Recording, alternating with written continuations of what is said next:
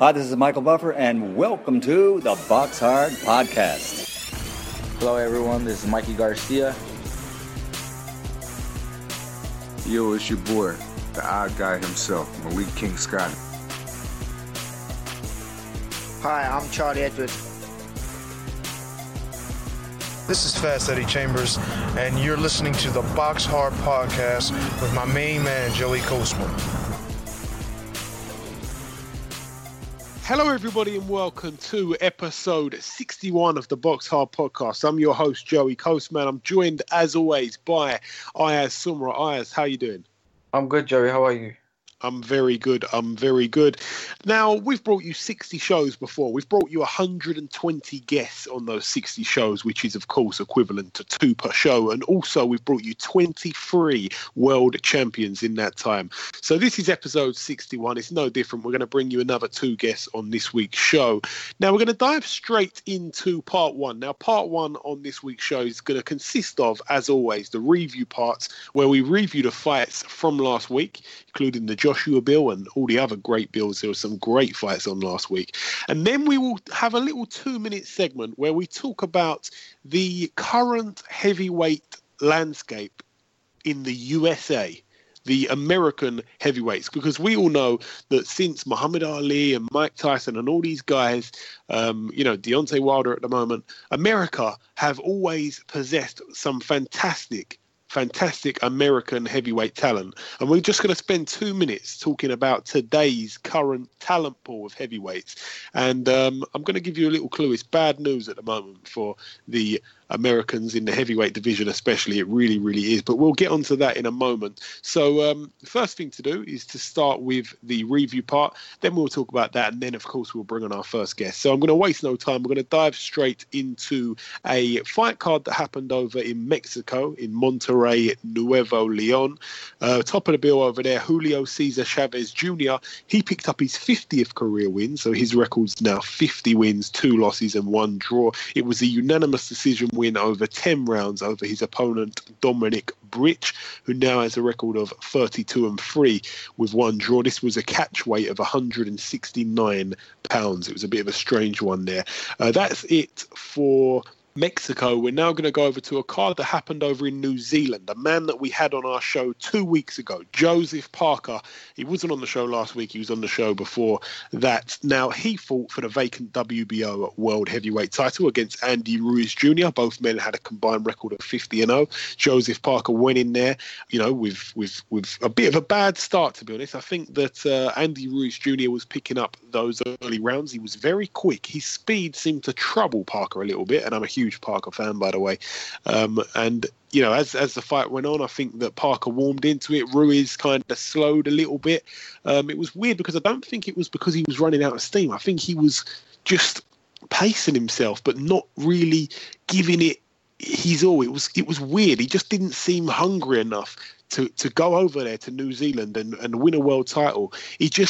I think he's going to kick himself because he seemed to have a lot more in the tank and he just didn't give it his all. And I think that if he would have, it could have possibly gone the other way. A lot of people had this fight very, very close. This was a card that started at 8 in the morning on Box Nation over in New Zealand, of course, as I mentioned. But the thing about Joseph Parker is his defense was really, really good. I've never seen his defense as good as it was against Andy Ruiz here, because Andy Ruiz, as I said, he's very quick with his hands. I thought that the speed might trouble Joseph Parker's defense, because I think Parker's defense has a few holes in it. It's previously looked not very, very, very, very solid. But I got to say, his defense was fantastic. He was really, really good defending shots. And also, the thing about Parker is when he gets hit with a couple of shots, straight away he throws a flurry back. So when they're exchanging, he always makes sure he gets the better of it. So you'll land 3 or 4 shots, and then he'll land three or four shots. He always does it. Whenever he gets hit with a couple of shots, he quickly lands a flurry straight away, just to try and, just so that people, onlookers, don't look and think, oh, he got, the other opponent got the better of him there. He always throws in a combo, one that'll catch your eye. So Joseph Parker's a smart fighter, and I think he paced himself pretty cleverly over the 12 rounds. Ultimately, it went down to a majority decision. So, of course, that means that one card had it a draw. That was the card that they read out first. And that was when we thought, oh, what's going on here? And then the other two cards gave it to Joseph Parker, I believe, by 1 round. So very, very, very close fight there.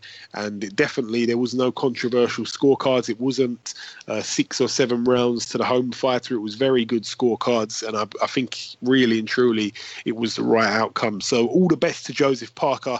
That's a man we've had on the show twice, and we will look to get him on again in the future. Top fighter, 22-0, and he's the new WBO heavyweight champion of the world.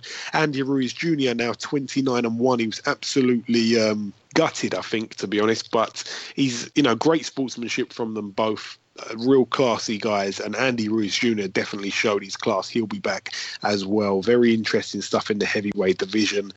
Now that's it for New Zealand. We're now going to go over to one card that happened over in the Liquid and MV nightclub in Portsmouth, United Kingdom. One fight to mention over there. Top of the bill, Joel McIntyre, 14-1 going into this fight. He fought for the vacant English light heavyweight title against Miles Shinkwin. Now Miles Shinkwin was 14-1, so both guys very similar records. The one loss on McIntyre's record was previously to Miles Shinkwin, and he got revenge over Miles Shinkwin. He won this one unanimously over 10 rounds, so both guys now have lost to each other. Miles Shinkwin got the win first time round, Joel McIntyre got the win second time round. There will hopefully be a rubber match between those guys, because I know that Miles Shinkwin's a very determined, hungry fighter. He'll be very, very annoyed with himself, and of course he ends the year on a low, so he'll definitely want to get to right that wrong 100%. But that's it for the Liquid and MV nightclub in Portsmouth. We're now going to go over to the big one, Manchester Arena, formerly the MEN Arena, formerly the Phones for You Arena in the United Kingdom, of course. We're going to start with top of the bill, Ayaz, because there's not too much to say about this fight in all honesty. Anthony Joshua against Eric Molina. Anthony Joshua coming in here as the IBF World Heavyweight Champion, 17-0, perfect record, all 17 by knockout. Eric Molina, we thought that he was going to pose some threats, perhaps. We've seen him wobble Deontay Wilder. He also came into this fight, he's previously said it on our show, that he has hurt every single person he's ever been in the ring with, whether it's sparring or a professional contest.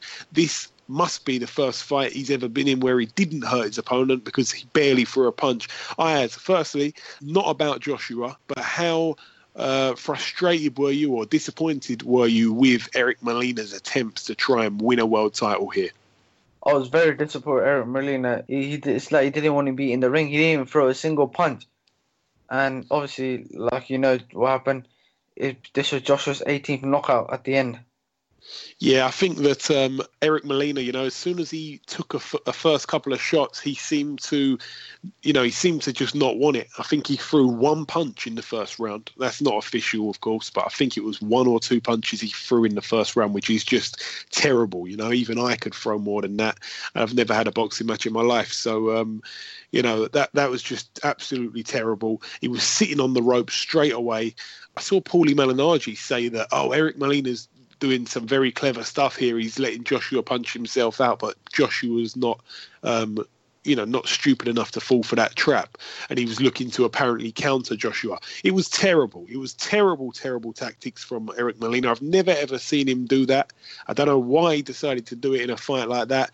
And you've got to think, I was watching it, I was frustrated. I was asking myself the question, Ayaz, if he was to win this fight, if he was to somehow knock Joshua out, this would change his life. He's going to become a millionaire. He's going to be, he's going to be in some mega fights. If he's to knock Joshua out, his whole life is going to change financially. The first and foremost thing.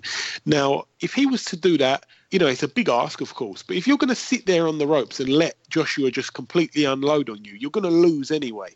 He was going to lose. Why not just go at Joshua? If just shit or bust, why not just completely go at him, throw everything, let him throw back, just completely trade with him. You're either, it's a 50-50 chance. You might knock him out, he might knock you out. But if you sit there on the ropes and just let him pepper you, then it's only going to end one way. I don't know what that was all about. He's not Muhammad Ali. He wasn't doing a rope-a-dope. It was I don't know what was going on. It was terrible stuff. Anthony Joshua gets another easy win where his opponent doesn't throw a single shot at him. And it's just getting a bit boring now, to be honest. I'm a big fan of Joshua at the end of the day. You know, I want him to do well. He's a Brit. You know, I want all Brits to do well. But Eric Molina was terrible. And you can't even blame Joshua because it's not his fault that these guys ain't coming to fight. But none of these guys are coming to fight at all. We've seen a string now of American opponents that have absolutely offered nothing at all. So Anthony Joshua now 18-0. He's still the IBF World Heavyweight Champion. He ends his year on a high.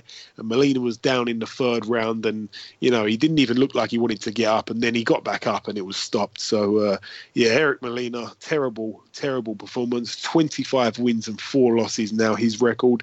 I wish him all the best for next year. But he ends his year on a really low note there. On the undercard, Luis Concepcion, he came into the fight as the WBA World Super Flyweight Champion, but he lost the title on the scales when he didn't make weight. So the title was only on the line for Kal Yafai. So Concepcion was not the champion. The title was vacant for a short while. And if Kal Yafai were to win, he would become the new WBA World Super Flyweight Champion. And wow, oh wow, did he do that. Kal Yafai was absolutely fantastic, Ayaz. I know that you'll agree with me on that. He was punch perfect. He won every single round. And he made that guy, you know, the champion, look like a novice, to be honest. He made him look absolutely terrible. Concepcion couldn't cut the ring off. He just could not deal with Kal Yafai. It was just too much for him. And I went on to say after that fight that I believe that Kal Yafai can become one of the top pound-for-pound fighters in the world in a couple of years' time. Ayaz, what did you make of his performance? I think he boxed absolutely perfect. What a fight. First of all, Birmingham's first ever world champion. Yeah. And what it was, the way he boxed, it's like he was boxing and moving him. And Concepcion is meant to be a 2-weight world champion, and Yafai just made it look all easy. Yeah, he really did. He really, really did. But an easy win there for Kal Yafai, to be honest. And fantastic stuff for him. Another man we've had on the show and another world champion now. So great stuff for him. And he's making Britain very, very proud. He's now 21-0. Luis Concepcion 35-5. Also on the bill, Scott Quigg. He fought for the vacant WBA International Featherweight title against Jose Cayetano. We didn't know too much about him. Scott Quigg took 9 rounds to dispatch of him. I wasn't overly impressed in this fight, if I'm honest. I think Scott Quigg was obviously way too good for him, but he didn't really put his foot down until the later rounds. And I think that, you know, Cayetano was a tough Mexican fighter, but Scott Quigg, you know, getting him out there in the 9th round and in the way he did, he just didn't impress me too much. So the less said, the better about Scott Quigg. I hope I'm not being harsh. His record now 32-1 with the 2 draws. Also on the bill, a fight that I'm going to hold my hands up. I said that Dillian Whyte, in his fight against Derek Chisora, I said that had potential to be a really boring fight. I think the first few rounds were not so action-packed. I think it was a little bit of a boring fight. Then there was a fantastic round. I can't remember if it was round 4 or round 5. I think it was round 4. And all of a sudden, as the fight went on, it just got better and better. And it turned out being, you forget about the first couple of rounds, it turned out to be one of the best heavyweight fights we've seen in recent times. And I'm not mincing my words, I'm being honest there. It was a really, really good fight. Derek Chisora turned up for that fight, and I think he fought his heart out. He was absolutely brilliant. Both men were absolutely exhausted by about round 7. And how they carried on is just unbelievable. It just goes to show the fitness of those two guys is just off the chart. It was absolutely fantastic. Both men should be commended. Both men, I'd advise, should go to hospital and get themselves checked. I thought they could have had a heart attack. It was that bad. The pace of the fight was just unbelievable. Both men throwing big shots. Both men hurt. Both men wobbled. Both men absolutely exhausted. It was unbelievable. It was one of those fights. It was so grueling that when you're watching it, you're actually feeling tired yourself. Like, Jesus Christ, you know? It was one of those things. It was unbelievable. It's a really, really action-packed fight, especially in the latter part of the fight. It was absolutely brilliant. Dillian Whyte, I actually thought going into that fight would probably be the more powerful of the two guys, but Chisora was landing shots on Dillian Whyte that I just thought, whoa, what's going on here? It looked like Dillian Whyte was going going to be stopped a few times. Well, you know, I know that you really enjoyed this fight as well. What did you make of the whole thing? What a fight this was. In my opinion, this has got to be at least fight of the year contender. I'll tell you something. Chisora boxed like the way he boxed against Vitaly Klitschko. That's how good he boxed. I remember seeing Chisora fight Klitschko, and he boxed very good. Against Pulev, he didn't box very good, but against White, he wobbled White a couple of times, and White, it was like this. They were just trading blows at each other. Chisora's throwing punches, White's throwing punches. Chisora's throwing punches, White's throwing punches. But you know, I'll tell you something. Chisora was winning the rounds, but then in the later rounds, White was slowly nicking the rounds. So that's why, in my opinion, that's how White ran the rounds. Yeah, I think that Chisora started really well. White seemed to take over, and I think that both men at stages of the fight looked like they were just about to get stopped, but it wasn't because of hard punches. I think that both men can obviously hit hard. It's the heavyweight division, but both men are not like one-punch knockout artists, especially Chisora. He doesn't even, most of the time, turn his shots over. He kind of lands like open-hand slaps almost. He's knocked people out with them, by the way, but he's not very, you know, he's very Joe Frazier, like but he doesn't hit as hard as Joe Frazier. But he just, the way he throws his shots sometimes, he kind of seemed like exhaustion was going to play a massive part in one of these guys being knocked out, because Chisora, sometimes he was just taking shots and he was on the ropes just breathing heavily, and it just looked like he was just gonna, if he went down, he did go down at one point. It was a slip, but the referee needed to help him up. He was gone. You know, like I say, credit to both guys. It was just unbelievable, the whole fight. It was crazy. So Dillian Whyte ended up nicking a split decision. Now, a lot of people had Chisora winning that fight. I was a little bit nervous about this because I picked Dillian Whyte to win on points. I had a bet on that, actually. So I was sweating when it come to the decision, especially when they read out that Chisora was, you know, they read out the Chisora scorecard first. So one judge has got Chisora winning. I thought, oh God. And then, of course, the next two judges had Dillian Whyte winning, but it was a very close fight. It's good to see the grudge match all settled in, you know, in a bit of love and good sportsmanship after the fight. So that's always good. So it's ended on a positive note there. And both guys, I think that fight was a thing where both guys, I kind of thought whoever loses this, it's the end for them, especially Chisora.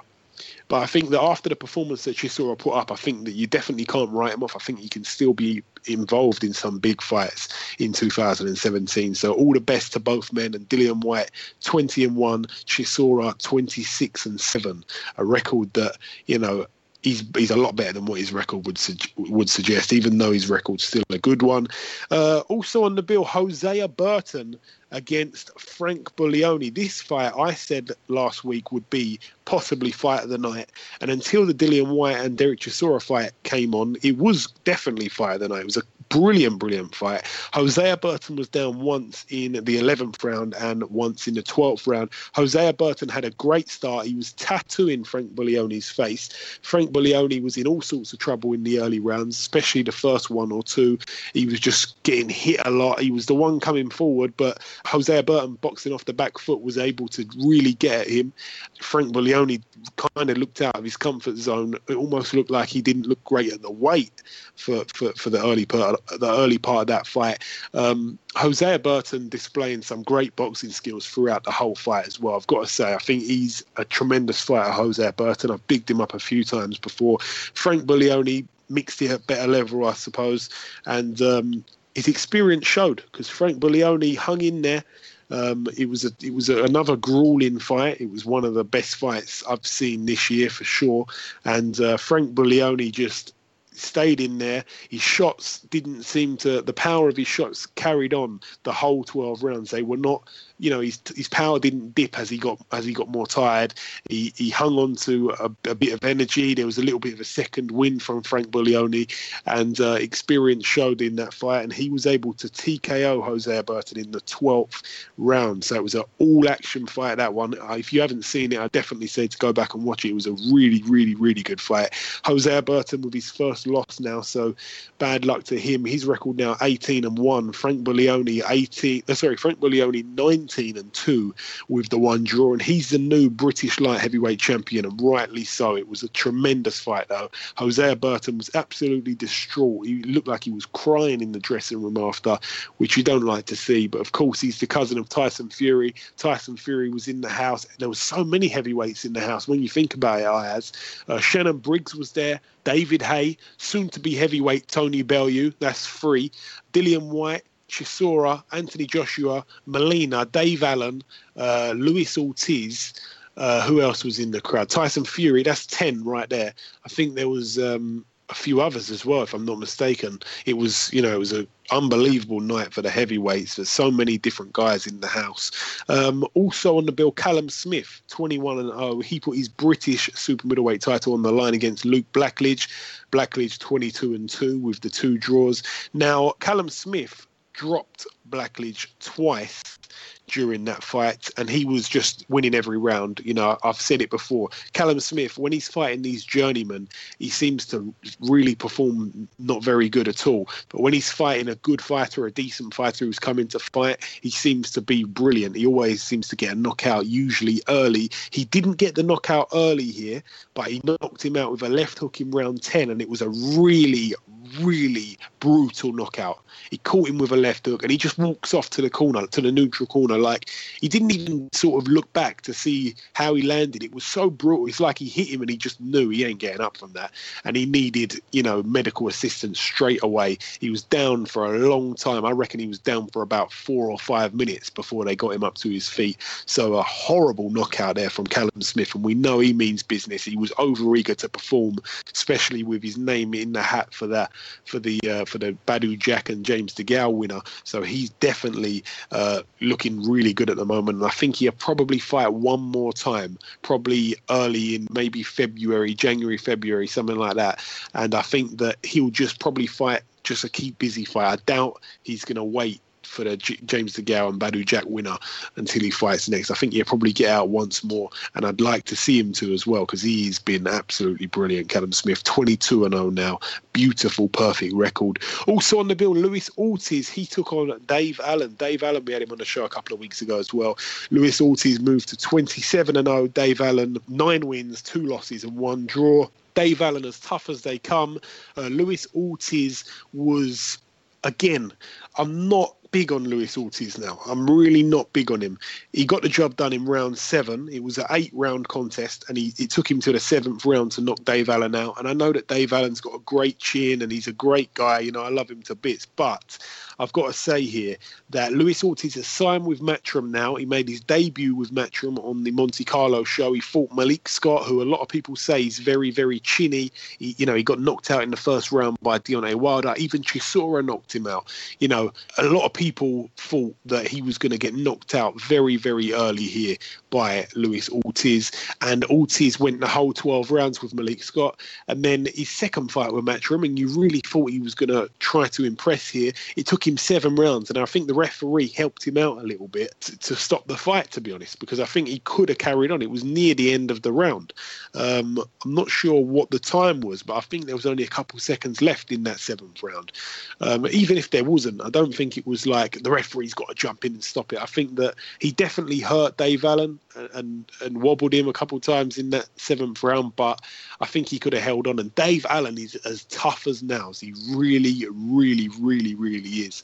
So I'm gutted for him, because in some crazy world I would have loved for him to win that fight, but he didn't, of course. And Luis Ortiz, as I say, he's had 2 fights with Eddie Hearn now, and he's looked very under-impressive for me. And I think if he was to fight Joshua, he'll get blown away. He got hit a few times as well by Dave Allen, who just unfortunately doesn't have enough power to trouble someone like Ortiz. But not very impressive there, Luis Ortiz, but he got the job done at the end of the day. Also on the bill, Marcus Morrison, he moved to 14-0 with a 6-round points win over Harry Matthews. Katie Taylor moved to 2-0. She had her opponent down in the 2nd round, her opponent Vivian Obernath. So Vivian Obernath now 9 wins, 2 losses. Katie Taylor 2-0. It went the whole 6 rounds here. 6 2-minute rounds, of course, and Katie Taylor won every minute of every round, and she was brilliant. Her footwork's really good. The way she jumps in, throws a few shots and jumps out is just tremendous. Her hand speed, shot selection, everything. She looks absolutely fantastic. She really does. Conor Benn moved to 6-0. He picked up a win over Stephen Backhouse. Stephen Backhouse only had 1 win on his record, 4 losses and 1 draw. Conor Benn now 6-0. First round knockout there for Conor Benn. That's it for that card. We're now going to go over to the USC Galen Center in Los Angeles, California. Top of the bill, Jamal Charlo. He put his IBF World Super Welterweight title on the line against Julian J-Rock Williams, 22-0. Jamal Charlo, 24-0. Somebody's had to go. Charlo was unbelievable in this fight. He really was. He had Williams down once in round 2, and he had him down twice in round 5. He absolutely... Williams actually won, because remember, he got knocked out in round 5. So there was 4 rounds before that. The second round was a 10-8 round for Jamal Charlo. J-Rock Williams actually won 2 of the... Aside from the knockout round, there's 3 other rounds. He won 2 of those rounds. So without that knockout in the second round, it was all square. It was actually 2 rounds apiece going into the 5th round, and that was of course the last round. He got knocked out. But Julian Williams is a good fighter. He'd definitely be back. He was very tough. He's going to have picked up some experience there. Remember, a lot of people say you learn a lot more from a loss than you do from a win. So all the best to Julian Williams, really. I hope he can come back and offer something else, because he was good, but Jamal Charlo was just too good. And of course, in the post-fight press conference, Demetrius Andrade took the mic from someone in the crowd and started saying, when are we going to fight to Jamal Charlo? And that is a fight I'd like to see. Somebody asked a question on Twitter. They said, who would you say is the king of the division? Is he the king of the division? You look at the other champions. He's got his other brother who's got the WBC Super Welterweight title. The WBA is held by Erislandy Lara, and the WBO by Canelo. I think if Charlo or any of these guys, they need to fight each other. We need to see a unification to see who's the king of the division. I'm not sure if Canelo's going to be hanging around at 154 for too long. And Demetrius Andrade, he's a brilliant fighter. He hasn't got a belt at the moment, but he is another undefeated top fighter. I'd love to see Charlo, either of the Charlo brothers, against Andrade, because he is brilliant. That's enough of that fight, though. A great win there for Jamal Charlo, now 25-0. Julian Williams, 22-1-1. On the undercard, also, Abner Mares, he got out to face Jesus Andres Cuellar. I can't say his name properly. I'm very sorry about that. Both men had similar records, 29-2, 28-1. Abner Mares 29-2, Cuellar 28-1. It was a split decision win for Abner Mares. So he is the WBA World Featherweight Champion now. Cuellar was down in round 11 as well, but it was a very, very, very close fight, this fight. So Cuellar now 28 wins, 2 losses. Abner Mares 30-2 with the 1 draw. Great win for him. I've got to be honest, I haven't seen the fight, but I heard it was very, very, very close. Also on this bill, there was a fight on the undercard, Sergei Lipinets against Leonardo Zapovigna. This one was a fight that Lipinets won with an 8th round KO, but it was a very action-packed fight. His opponent was down. Zapovigna was down in round 5.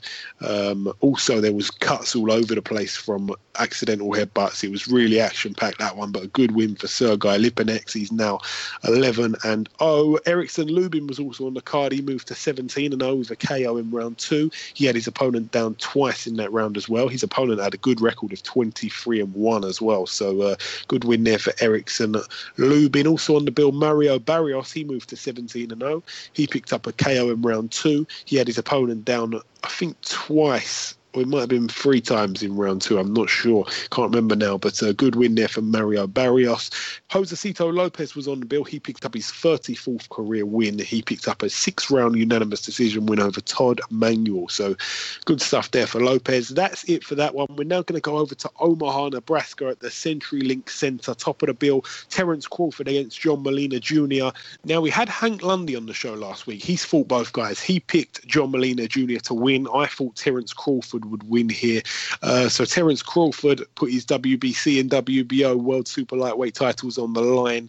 Terence Crawford was just too good for John Molina. I think that his footwork, Crawford, is absolutely just unbelievable. His footwork is tremendous. It is he's great. His feet are fantastic. His shot selection is fantastic.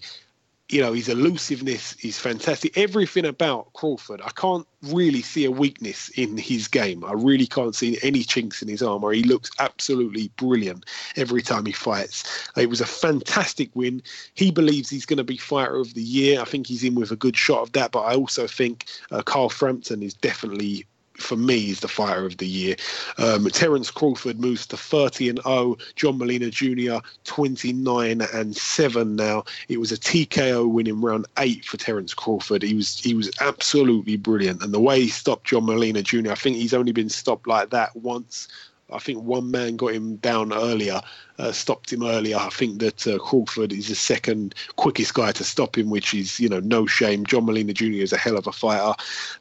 Just a little note on the Fighter of the Year there. The reason why I'm going to say that I think Carl Frampton's the Fighter of the Year is because he fought a world champion, an unbeaten world champion at super bantamweight in Scott Quigg, and he beat him in a unification fight.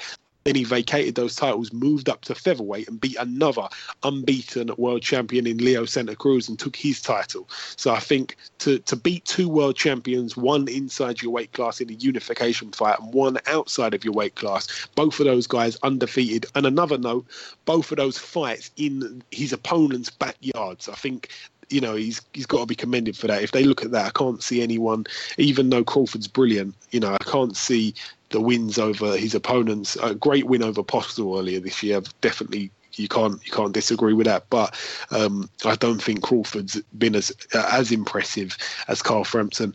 But that's just my opinion anyway, and that stands for nothing. On the undercard of that fight, the Crawford and Molina fight, there was a fighter on the bill called Sean Monaghan. Now, he moved to 28-0. He picked up a unanimous decision win over 10 rounds against Fernando Castaneda, who has a record of 24-12 now. This is at light heavyweight. Now, Sean Monaghan actually was a former, he used to go down the bars and get drunk, and I think he used to take drugs and stuff like that. He's completely changed his life around. I think he's in his 30s. I'm not sure what his age is. He's quite old for the sport, I suppose, but he started late. But he's 28-0, and he's going to be getting a big fight soon. I'm sure of it. He seems a good fighter. I think he's been clean for 12 years, but it's amazing.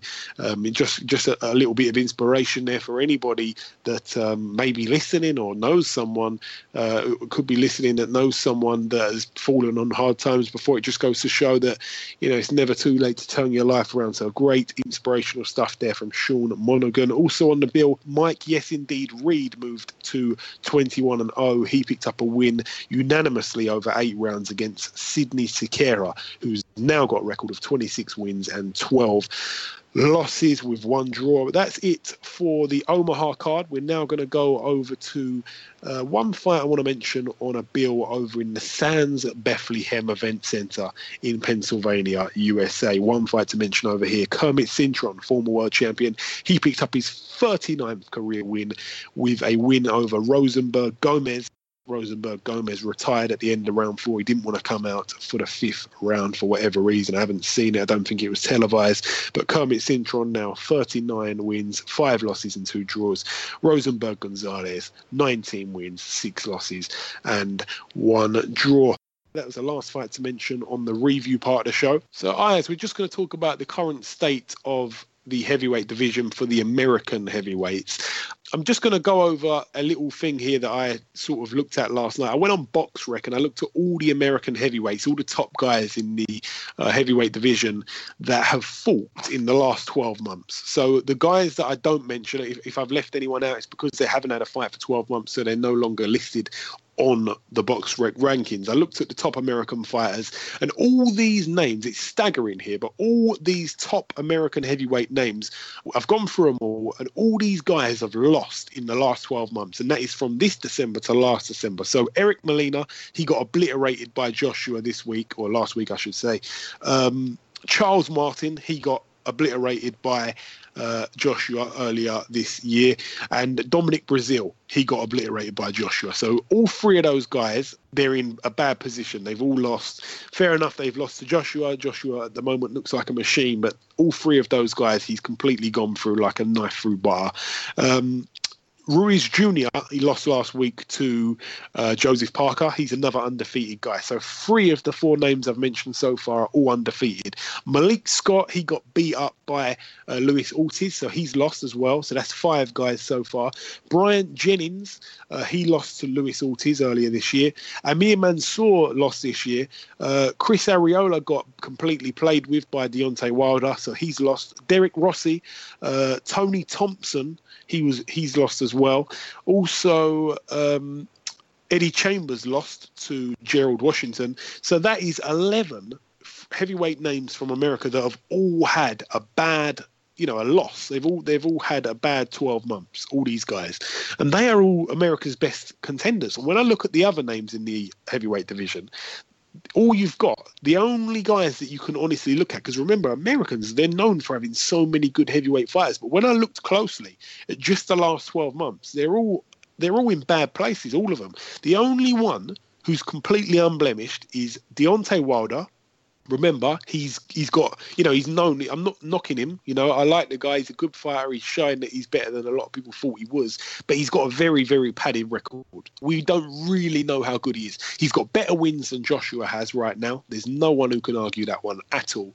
He's got better wins, so he's more proven than Joshua. But just like Joshua is, they've both fought tomato cans. They've both fought bums. They've just knocked out all these guys. I've got a real strong opinion on this. I'm sorry if I'm taking some of you by surprise. But, so Deontay Wilder's got a padded record. The only other guy is Gerald Washington. He's unbeaten at the moment. He hasn't really mixed it with any great fighters. He got a good win over Eddie Chambers where he won every round. But that's really it. And the only other guy, so there's 2 guys who are undefeated, Deontay Wilder and Gerald Washington. The only other guy is, some would say, washed up, just begging for a payday, Shannon Briggs. He ain't lost in the last 12 months. He hasn't lost for quite a while now. Since his comeback, he's looked good. And the American heavyweight division, they've always had a load of names. They've always had a load of good fighters, a load of names. But it just seems that at the moment, all those guys you can rule out as winning a world title anytime soon. They've all looked terrible, haven't they, if we're being completely honest? Out of Shannon Briggs, Deontay Wilder and Gerald Washington, Wilder's already the champion. Shannon Briggs is trying his best to get a world title shot. Gerald Washington, he's looking promising at the moment, undefeated and all that. Can you see either of those 2 guys, Gerald Washington or Shannon Briggs, winning a world title at all? Well, to be fair, Shannon Briggs has been ordered to fight for the WBA title.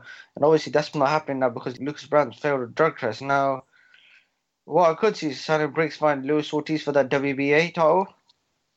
Yeah, maybe so. That situation's got to get cleaned up. But even then, would you pick Briggs to beat Luis Ortiz?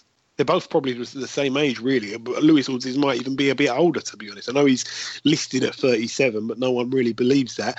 Would you pick Briggs to beat Luis Ortiz? No. Yeah, I don't think I would either. No disrespect to Shannon Briggs. He's probably one of the best interviews we ever done on this show. And Gerald Washington, I think it's too early to say. He's showing, he's doing all the right things. He's getting the good wins.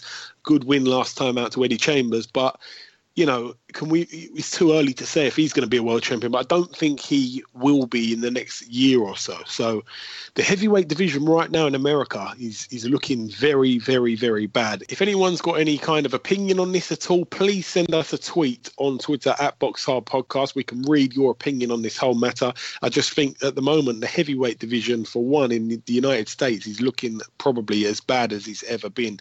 And at this moment now, things are looking terrible out there.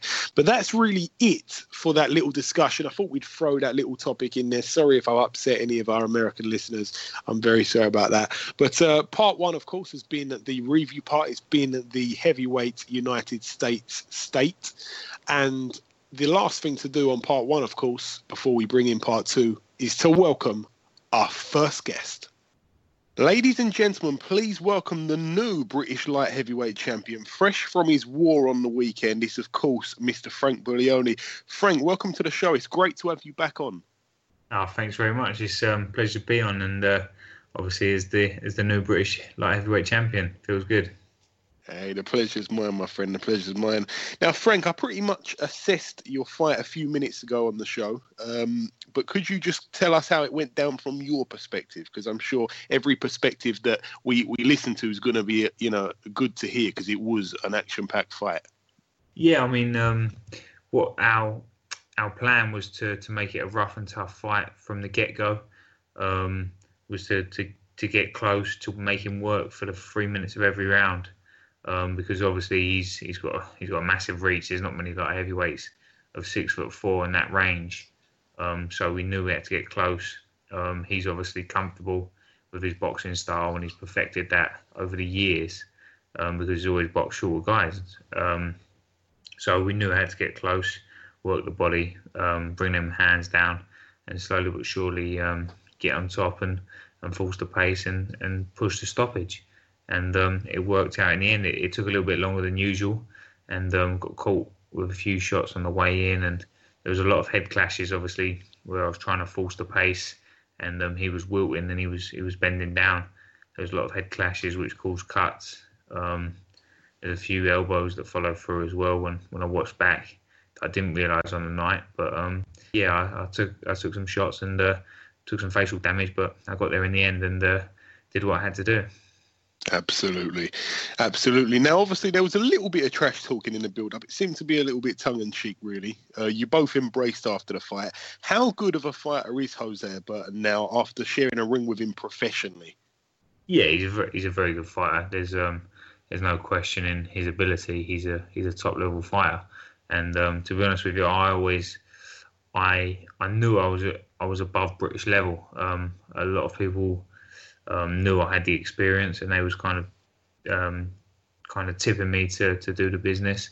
That being said, I'm glad I prepared for that fight like it was a world title because Jose Burton is certainly a level above British level, and I think that showed with his toughness, his heart, the way he was keeping his range, his distance, his movement off the ropes. And then I had a good chat with him in the change rooms in the hospital afterwards, and he was telling me about some of his previous fights and the way he prepared and then why he hadn't performed, and a lot of it made sense. I may have thought I was going to get it done a little bit quicker, and I think he thought he was going to beat me and stop me. So we both didn't realise how good each other were, but we both put the work in, and that's what made it such a good fight. Yeah, and congratulations to you both on that. Now, something I do want to ask you, Frank. You were the away fighter on the weekend, of course. Now, usually you'd expect Eddie Hearn to get you a hotel, but I heard that you and Derek Chisora shacked up in a house somewhere. What was all that about? Yeah, that's right. I'm very meticulous with my approach. I take a little bit of paranoia, which I think is quite a good approach. I didn't want to be in a hotel. I didn't want to be disturbed. I put my own chef in. Who prepared all our meals for me, obviously making weight, and although I come up from super middleweight, I still had to cut weight and do things properly. So I wanted to make sure that I got into the strongest of my ability. I thought I wanted to get in the best shape of my life, fully fueled, and do that with the right food. So I brought a chef on board, had all the team. We all stayed together, myself and Chisora. We trained together, we lived together, we ate together.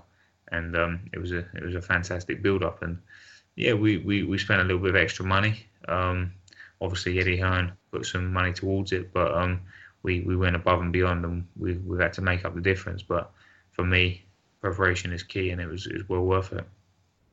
Yeah, I don't know what was in the air in that house, but you both were in Fight of the Year candidates, to be honest. So credit to you both. So Frank, I presume you're settled down now over the Christmas period. I don't suppose you spoke properly with Steve Goodwin, but do you know if you'll look to win the British belt outright, or will you look to any other titles? Do you see a rematch happening in your heart of hearts for next year? Well, I'm going to sit down with Steve next week. He's had a lot on. Obviously, he's got loads and loads of fighters, but we're very pleased. I'm his first British champion, so we're both thrilled with that. And he's done a great job in manoeuvring me into the mandatory position and getting me that fight. So I owe him a lot of thanks. And we'll sit down together and we'll assess the situation. But certainly winning the British title outright, that's something I would love to do. And whilst the world scene is very very tough at the moment, I think if I defend the title and win that outright in the next year and look at Europeans as well, I think that would give me a great stepping stone before I hit the world scene again. And no doubt Hosea would probably want a rematch. Do you reckon that's going to happen in your heart of hearts, Frank? Yeah, without a doubt. But now I've won the title. Obviously, they wasn't looking to fight me previously. They did the best they could to avoid me. So now I'll be thinking business first. I'll leave that to my manager, Steve Goodwin, and he'll come up with the best deals possible, and he'll plot a course for me. And yeah, obviously I'd love to fight Jose Burton again. I love those sort of fights.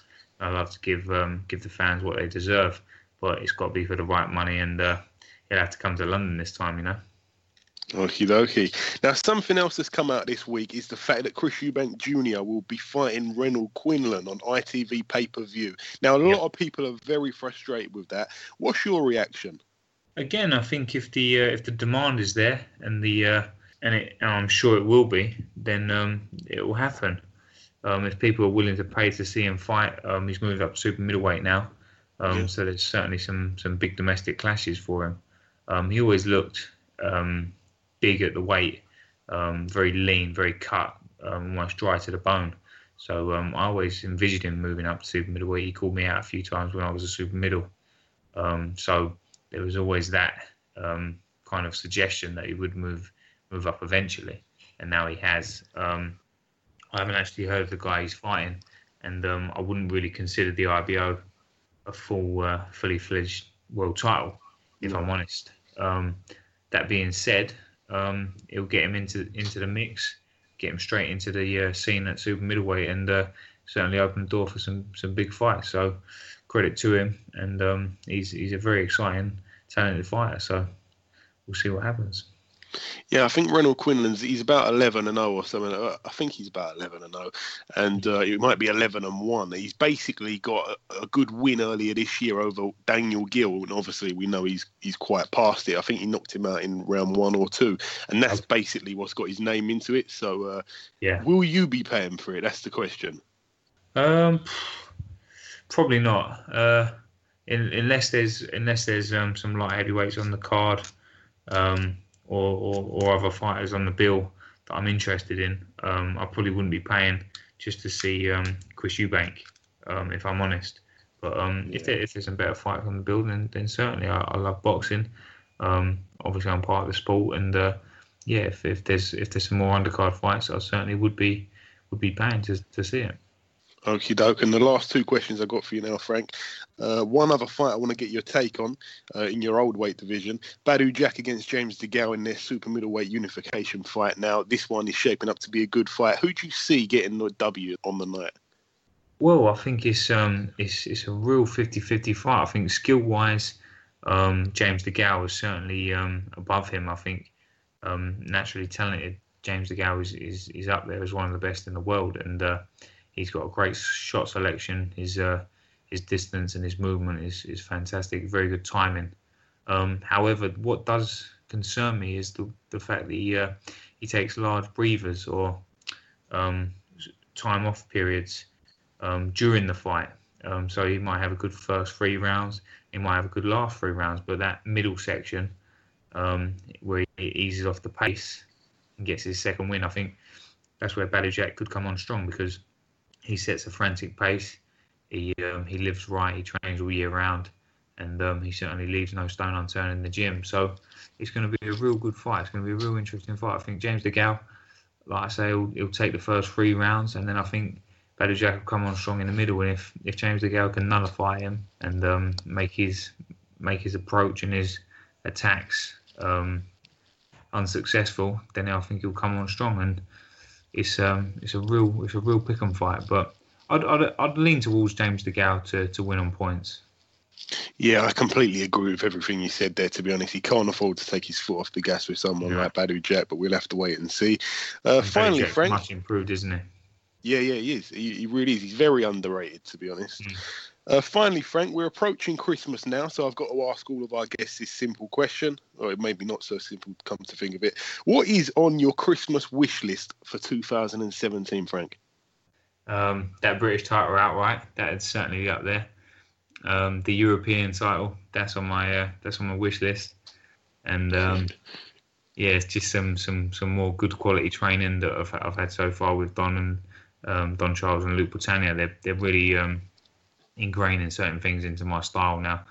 My head movement is starting to come second nature now, and I mean for my second fight back, I've almost had like a year off to come into a fight like that and fight someone that's been so active.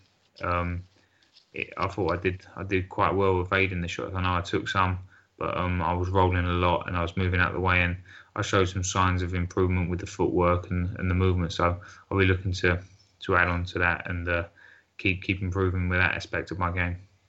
Excellent stuff. Listen, Frank, God willing, it all comes true for you. It all comes right. Congratulations once again on your spectacular win the other day. I appreciate you giving us a bit of your time. Have a good Christmas. Thank you very much, Jerry. Have a good Christmas, and we'll speak again in the new year. You too. Thanks very much, mate. Okay, now it's time for part 2 on this week's show. This part is the preview part where we preview the fights coming up this weekend. Now, there's a lot of fights to go through. There's a lot of different cards. I'm going to try to go through these as quick as possible. We're going to start with a card happening over in the Cabaret Amphitheatre Coqueco over in Quebec, Canada. Now, I did quite like the sound of that venue, but it's got too many long words. But I'm sure it's nice. It's some sort of cabaret club where we're going to see, at the top of the bill, we're going to see Jean Pascal, 30 wins and 4 losses. He's taking on Stefan Bojic. Now, Stefan Bojic has a record of, or Bozic has a record of 29 and 11. Jean Pascal, 30 and 4, as I said, with a 1 draw. Now, Bozic, we've seen him before. We've seen him take on Chudanov and we've seen him take on James DeGale. And in both fights, I think I was at the James DeGale fight. It was over in the shopping centre when he was with Mick Hennessy. It was over in Bluewater. Bozic actually retired on his stall, and he did the same against Chudanov. So he's got a bit of a history for retiring in fights. So I think, he's in there against Pascal. I think that Jean Pascal should beat him pretty easy. I think Pascal's still a good fighter, despite losing quite bad to Kovalev in both of their fights. He's definitely not finished. But that's it for Canada. We're now going to fly over to the Fantasy Springs Casino over in California. Fight card to mention over there. Top of the bill, Vachislav Shabransky, 17 and 0. He takes on Sullivan Barrera, 17 and 1. Now, this one's for the vacant WBC United States light heavyweight title. Shabransky's a good fighter, 17 and 0, as I said, perfect record. Sullivan Barrera, 17 and 1. He's a good fighter. He can hit hard, and his only loss was to Andre Ward. I think that was Andre Ward's first or second fight when he moved up to light heavyweight. This one is at light heavyweight as well. It's a 10-rounder. So Sullivan Barrera is a good fighter, believe me. So this one is actually set to be a really, really good fight. It's a 50-50 in my opinion. If Shabransky can get a win over Barrera in better fashion than Andre Ward did, then that is definitely a statement. Also on this bill, Eddie Gomez, he looks to pick up his 20th career win. He's fighting for the IBF North American welterweight title against Rashidi Ellis, who's unbeaten with a record of 16 and 0. That should be a good fight. Antonio Orozco's on the bill. He's fighting for the vacant WBC International Super Lightweight title. He takes on Fidel Maldonado Jr., who has a record of 22 and 3 with 1 draw. Orozco 25 and 0. That's really it for that bill, to be honest. So we're going to move over from Fantasy Springs Casino. We're going to go over to the Boom Fitness Center in Cincinnati, Ohio. A man who we had on our show last week tops the bill over here, Hank Lundy. Hank Lundy, 26 and 6 with the 1 draw. He takes on John Depperdang, who has a record of 10 wins and 1 loss. Now, this one's for the vacant Universal Boxing Federation World Lightweight title. So, Hank Lundy, he's this guy, we don't really know too much about his opponent. So Hank Lundy, very, very confident when we spoke to him last week about his fight. I think he's ready to end the year on a high. I think he's looking for the bigger names in 2017, and I can see nothing here but a win for Hank Lundy. That's really the open and shut of it, to be honest. So all the best to Henry Lundy. Also on the bill, Emmanuel Taylor. We've seen him lose, I think it might have been last year, to Adrian Broner. His record, 20 wins and 4 losses. He's fighting for the vacant Universal Boxing Federation World welterweight title as well. So 2 world titles on the line on this card, but both of them are not, proper IBF, WBO, any titles like that. So they're not really, they are world titles as such, but they're not really classed as proper world titles. His opponent yet to be announced. But that's really it for the Boom Fitness Center in Cincinnati, Ohio. We're now going to go over to a card in Helsinki in Finland at the Heartwall Arena. The Heartwall Arena. Top of the bill over here, Robert Helenius. His record 23-1. He's in a 12-rounder at heavyweight, of course, against Gonzalo Omar Basil. Now, Basil has the most padded record in the whole of boxing. His record is 68 wins, 11 losses. He's really beaten no great fighters at all. He's knocked out, I think, 31 of his 68 opponents. Like I say, he's got the most padded record you've ever seen. Robert Helenius should get the job done here, to be completely honest, despite all the ring experience that Gonzalo Omar Basil has got. So that one is a short and sweet card over in Helsinki, Finland. Now we're going to fly over to France. A fight to mention over here, Christopher Rebras. We've got to mention him. We've got to give him a bit of love. He's been over here and he's gave good accounts of himself against George Groves, against Rocky Fielding, etc. So his record 24 wins, 5 losses and 3 draws. He takes on Carlos Esteban, who has a record of 12-2. It's an 8-rounder at super middleweight. So all the best of luck to Christopher Rebras. We usually want him to lose against our fighters, so all the best to him. Now we're going to fly out to New Delhi in India at the Tagaraj Stadium. Top of the bill, Vijender Singh. He's 7-0. He puts his WBO Asia Pacific super middleweight title on the line against Francis Checker, who has a record of 32-9 with 2 draws. We know that Vijender Singh's being pushed heavily by Frank Warren and his team, mainly his son Francis Warren. This one, of course, over in India, and Vijender Singh is an absolute superstar over there. He's the Bollywood actor turned policeman turned boxer. He's pretty much everything. So all the best of luck to Vijender Singh. We're really in every continent, every location in the whole world at the minute. We're now going to fly over to France. Top of the bill over here, Hassan N'Dam. Of course, we last seen him, I believe. I think he might have had a fight since, actually, but we last seen him in a failed attempt at the Olympics. He tried to do something big in the Olympics this year, and he was, bowed out of that. He's record at the moment, 34-2. He's good as a pro. He takes on a guy called Alfonso Blanco, who has a record of 12-0. And this one's for the interim WBA world middleweight title. So I couldn't believe that this belt was on the line. I really couldn't. So that's great stuff there for Hassan N'Dam. And I really hope he can win the fight. We've had him on the show before. He's a brilliant guy. And as I say, his opponent 12-0. I don't really know much about Alfonso Blanco, but to be fighting for an interim world title 12-0 must mean you're pretty good, or it must mean that Hassan N'Dam's promoters are pretty smart. So all the best to him. Michael Soros also on the bill. He fights for the WBA international middleweight title. His record 28-1. He takes on Nuhu Lawal. That's the guy who fought Martin Murray on the Monte Carlo bill and put a great account of himself in there and pushed Martin Murray pretty close, to be honest. So that should be a good fight. His record's 24-1. Yuriorkis Gamboa, where's he been? He's also on the bill. He is 25-1. That one loss, of course, to a man that we mentioned in the review part of the show, Terence Crawford. He takes on Malcolm Klassen, who has a record of 33-6 with 2 draws, and this one's for the vacant WBA international super featherweight title. So all the best to Gamboa. He was a good fighter before he ran into Terence Crawford. He really was. It'd be great to see some of that momentum come flowing back. That's it for France. We're now going to go over to Russia. One fight to mention on this bill, a great fight that I'm looking forward to. I'm not sure what's going on. I think that Povetkin failed a drug test, and now I don't know what's gone on. I haven't seen him banned or anything, but he's fighting for the interim WBC world heavyweight title against Bermane Stiverne. So Alexander Povetkin 30-1, Bermane Stiverne 25-2 with 1 draw. Both men have been relatively inactive, and I cannot wait to see the winner of this fight. I think both guys have got similar styles. It's going to be really good, this fight. I'm hoping to catch it somewhere. But all the best to both men, both big men, both good big men, and I cannot wait to see a clean 2019 2017 from both guys, and hopefully they get in there with some of the other fighters. I'd like to see the winner take on, not that it's going to happen, but I'd like to see the winner take on Joshua. I think that would be a really good fight. That's it for Russia. We're now going to go over to the UK. One fight to mention at the Westcroft Leisure Centre, Carl Shorten. Lenny Dawes gets another crack at the European title. This one's for the vacant EBU European Super Lightweight title. He takes on Anthony Yigit, who is unbeaten in 19 contests. His record 18-0 with 1 draw. Lenny Dawes 30-4 with 2 draws. We really hope he can do the job. He's a good fighter. He's a nice guy, and we wish him all the best, especially as the fight's only about 2 or 3 meters from his doorstep. So great stuff for him.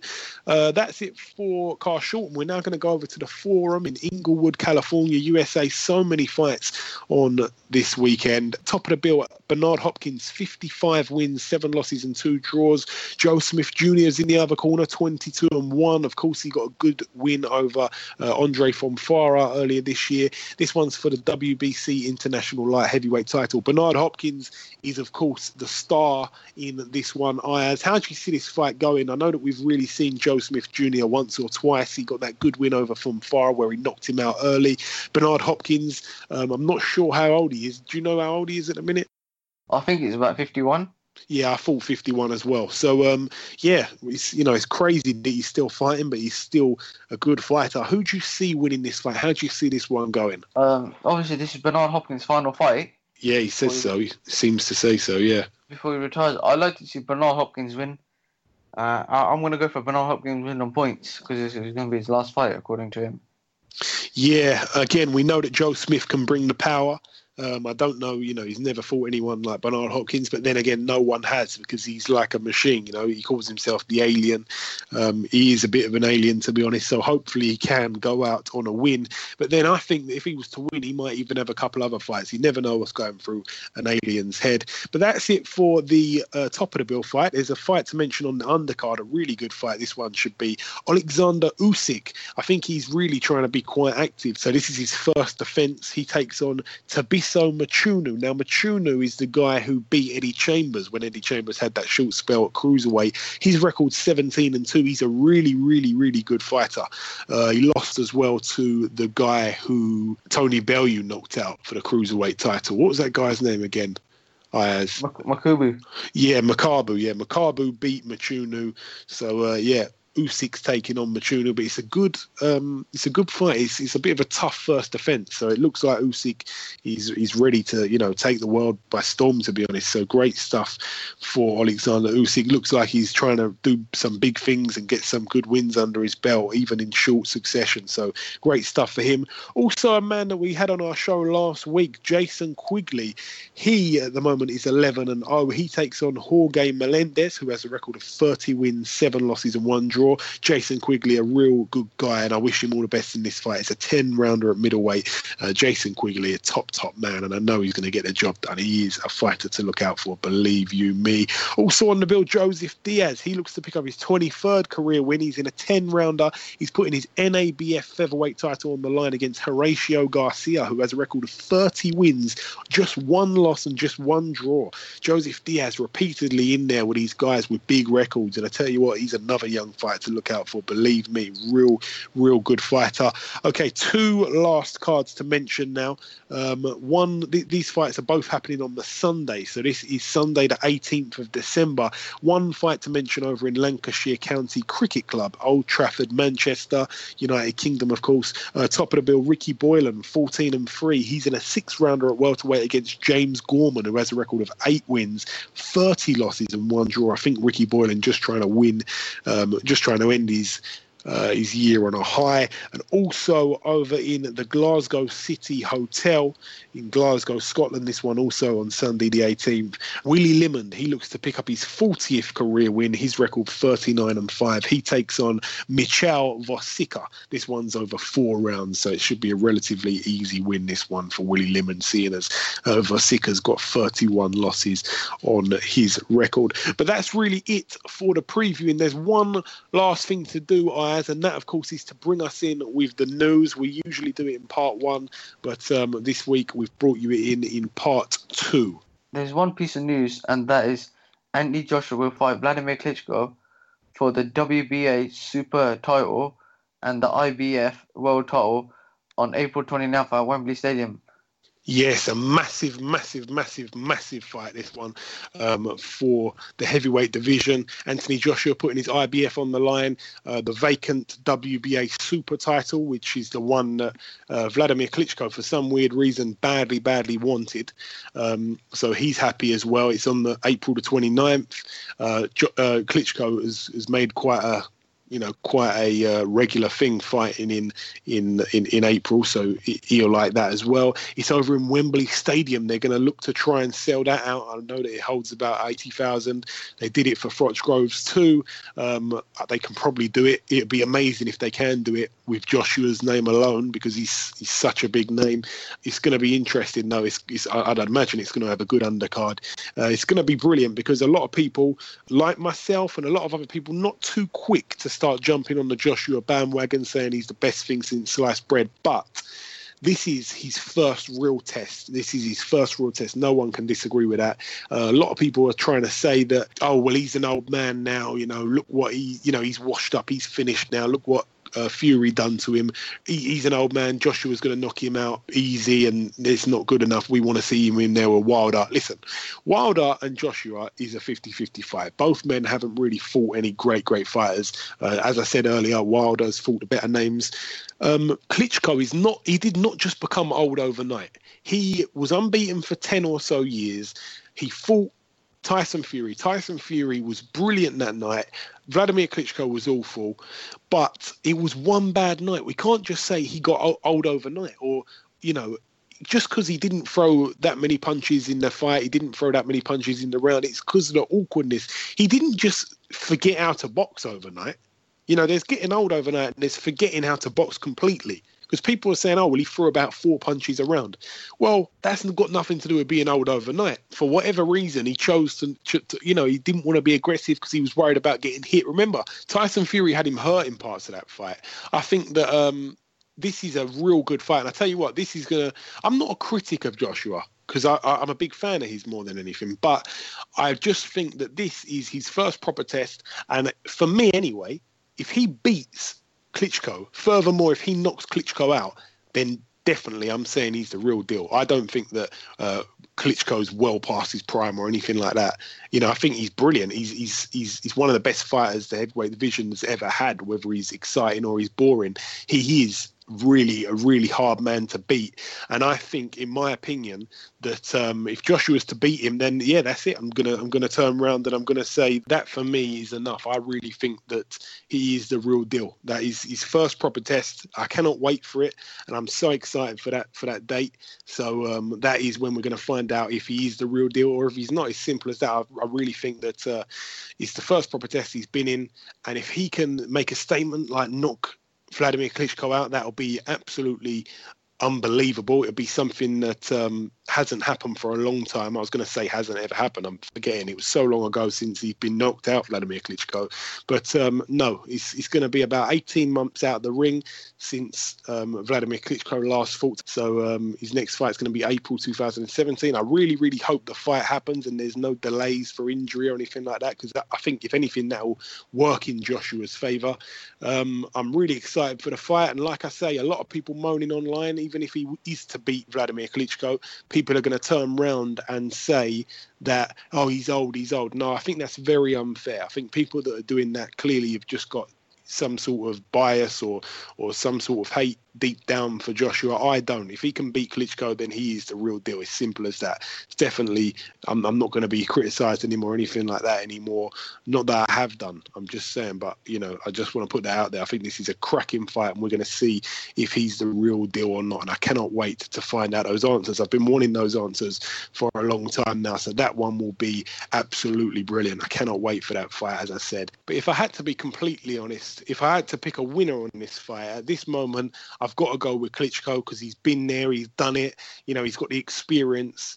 Anthony Joshua is just like a steam train. He's going through people so easily. But this, Klitschko ain't no Charles Martin. Klitschko ain't no Dillian White. No disrespect to both of those guys, but he is, he was the heavyweight king until he had one bad night. against Tyson Fury.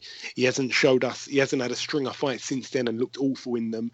Apart from that one night, he's looked good, So, yeah, he may be a little bit over the hill, but if Joshua was to knock him out, that would be unbelievable. And that win would start cementing his legacy almost, Joshua. So all the best to both men. May the best man win. But if I have to pick a winner, I'm going to go with Vladimir Klitschko. Again, if you've got an opinion on that fight, remember you can tweet in. We can read out your opinions and answer you on next week's show. So just tweet us on Twitter at Box Hard Podcast. Now, just before we bring in our second guest, one other thing I just want to make clear to our listeners is me and Ayaz, we did some predictions quite a while back, and the scores were 2-2. And on last week's show, Ayaz chose Chisora to beat Dillian Whyte, and I chose Dillian Whyte. So it's 3-2 to me. And then also we done a prediction on the Buglioni and Burton fight, and I chose Buglioni, he chose Burton. So that's another win for me. So 4-2 to me. And Ayaz, I think we're not too sure if he keeps his scores properly or he adds a few on, but you guys only got to keep the score up on me. So it's 4-2 to me. No cheating from Ayaz, please. But that's really it. That's all the talking done from us. Sorry it's been so long on this week's show. It's just that there was so much to go through. That's all the talking done. There's one last thing to do before we end the show, and that, of course, is to welcome our second guest. Ladies and gentlemen, please welcome the former IBF World Featherweight Champion. It's, of course, Mr. Billy Dibb. Billy, firstly, welcome back on the show. It's been too long. What have you been up to? It has been long, man. I've been chilling out. Just been back in the gym, working on my craft, and I'm touring the trot now, man. I'm glad to be back on the station. Thank you for having me. Hey, we've missed you here, man. We've missed you. So, yeah, what have you been up to in the time that we haven't spoke? We probably haven't spoke for I reckon it's about 10 months or so now. Yeah, well, I've had 2 fights. I'm back at rank number 3 in the world in the IBF rankings. So I'm on the verge of another big opportunity. I'm really looking forward to that. And that's basically what I've been doing, man. I've just been staying quiet, staying in the gym and doing my thing. So just a moment ago on our show, we read out all the fights every week that are happening. We didn't read out your one. I'm going to leave that to you. You can do the honours on that. So tell us about your fight. You're fighting tomorrow night, in your home country of Australia. So, yeah, tell us about that fight, please, Billy. Yeah, so tomorrow I'll be appearing in a 10-rounder against Emilio Norfat, who has a record of 28 wins, 8 losses and 19 knockouts. He's from Tanzania. I'm really looking forward to going out there and putting on a great performance. I need to put on a show-stopping performance because, I'm sure this is going to be the last fight that I have before my title eliminator, which is going to put me in position for a world title fight. So I'm just looking to go out tomorrow and make a really big statement.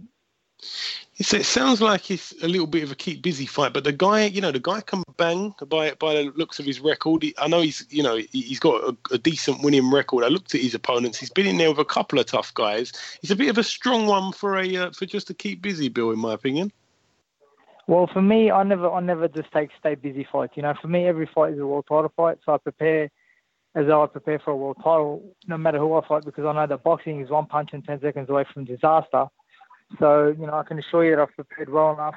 I haven't underestimated this guy by no means. I believe I've got to show him his respect, but I'm going to go out there and do a job on him. Absolutely. So yeah, we've kind of got you on here. It's going to be pretty short and sweet. Last time we spoke, we went in detail on a lot of different things. It was one of the best interviews we've ever done, to be completely honest. What I want to do now, I want to move away from your fight for the moment. I want to go to your division, of course, the super featherweight division nowadays. I want to throw a few names at you, Billy. A few of the guys that are in the top of your division and so on. Just about 3 or 4 names. I want to get one sentence on them, if it's possible. Just your opinion on them. Is that all right? For sure. Okay, so firstly, I'm going to go with a man that everybody puts as even possibly number 1 in the pound-for-pound rankings, Vasyl Lomachenko. What's your opinion on him? Oh, what an amazing fighter. Just a sensational talent. Angles personified. This guy, he reminds me of somewhat of a Prince Naseem, just the angles that he pulls off. He's definitely the most talented fighter in the super featherweight division. He's the go-to man.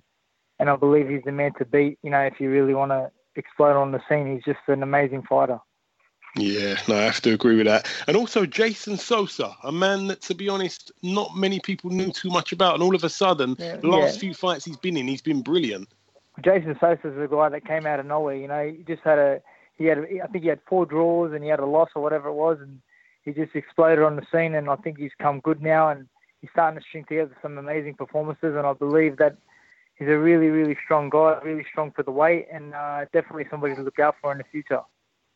And 2 other guys I want to mention. I'm going to throw it into one because they're fighting very soon. Jose Pedraza, he's 22-0 at the moment, of course, world champion, and he's taking on Gervonta Davis. I'm not sure if you know too much about him. He's a young, undefeated fighter. I know both fighters. I was supposed to fight Jose Pedraza a while back, and it didn't eventuate because I took the fight against Takashi Miura. But Jose Pedraza is definitely an amazing technician, and he's fighting against Gervonta Davis, who's got amazing hand speed, amazing hand-eye coordination, but I don't think he's experienced enough to mix it with Jose Pedraza. I believe he's still a bit green, but I believe it'll be a good fight, but I believe Jose Pedraza will definitely pull out a decision win. Okay, and finally on this little series of questions here, Nicholas Waters, what's your opinion on him? Not a good result the other day for him. No, definitely not a good result, and I must say that I was a little bit disappointed in Nicholas Waters, only because he's such a great puncher that, I believe that when you're a puncher like that, you're in it till the last minute. To quit the way he did speaks volumes of his ability to take what he was copying. But in saying that, maybe he felt that it was right for him to walk out of the ring at that point. Maybe he thought, live to fight another day. But I don't believe that Lemachenko was hurting him. Lemachenko's not the heaviest-handed guy, so he was peppering him up, but I don't think he was hurting him with them shots. But I don't know what Nicholas Waters is going to come do from now, because the thing is that I believe when you're in a fight like that and you quit the way you did, I think HBO turns to blackball you. So, I'd be surprised if HBO doesn't blackball him. Yeah, it's a tricky situation, that one. And also, everybody knows that you're pretty good friends with David Haye. He's taking on Tony Bellew in March. This is a fight that, to be honest, it's been received by the British public over here as some people say it's a mismatch. Then you've got the casual fans that say Bellew's he's got a chance in this fight. A lot of us don't think he does. What's your opinion on that one, Billy? Has he got a chance to beat Haye at all? Look, I'll tell you something right now. David Haye's a very close friend of mine, and not speaking from a friendship point of view, but I believe David Haye's going to blow him out. I think it's levels. There's levels to this, and I believe that David Haye's on a completely different level when it comes to Bellew. You know what I mean? Even though I like Bellew, and I really started to like him after his performance in the Rocky movie, but I believe that David Haye is going to have too much firepower for him. I think the best thing for David Haye was that he walked away for a little while. He let himself recover and heal, and I believe given the opportunity, David Haye can also become heavyweight champion of the world again. And a question that I wasn't even going to ask you, to be honest, but I'm going to throw it in there. You may not really have an opinion on it, but Klitschko against Anthony Joshua, this is obviously the biggest fight at the minute. Everyone's going crazy about this. What's your opinion on that? Anthony Joshua is the hottest talent in the heavyweight division at the moment. That's what I believe. And I believe that, Klitschko has been out of the ring for a hell of a long time. Klitschko had his time at the top of the mountain, but I believe this is just more or less a payday for Klitschko and a goodbye fight. I think that, believe me, I believe that Anthony Joshua is going to knock him spark out. That's what I believe. Wow, big statement there. And finally, Billy, the last question I've got to ask you now, we've got to ask this to everybody that we've spoke to through the month of December. We're getting in that Christmas spirit now. I've got to ask you, what is on your wish list for Christmas for 2017? My wish list for 2017 is to definitely get an opportunity at the Super Featherweight Championship of the World and be victorious and cap off what's been an amazing career. I've been a former IBO Super Featherweight World Champion, former IBF Featherweight Champion, and I believe now I'm going to get a chance to become the Super Featherweight IBF World Champion, and I believe that would be just adding the cherry on top. Excellent stuff. Listen, Billy, I wish you all the best with your wish list. I want to thank you very much for taking a bit of time out. Have you already been at the weigh-in today, or are you weighing in a bit later? I'm heading there now. I'm heading there just now.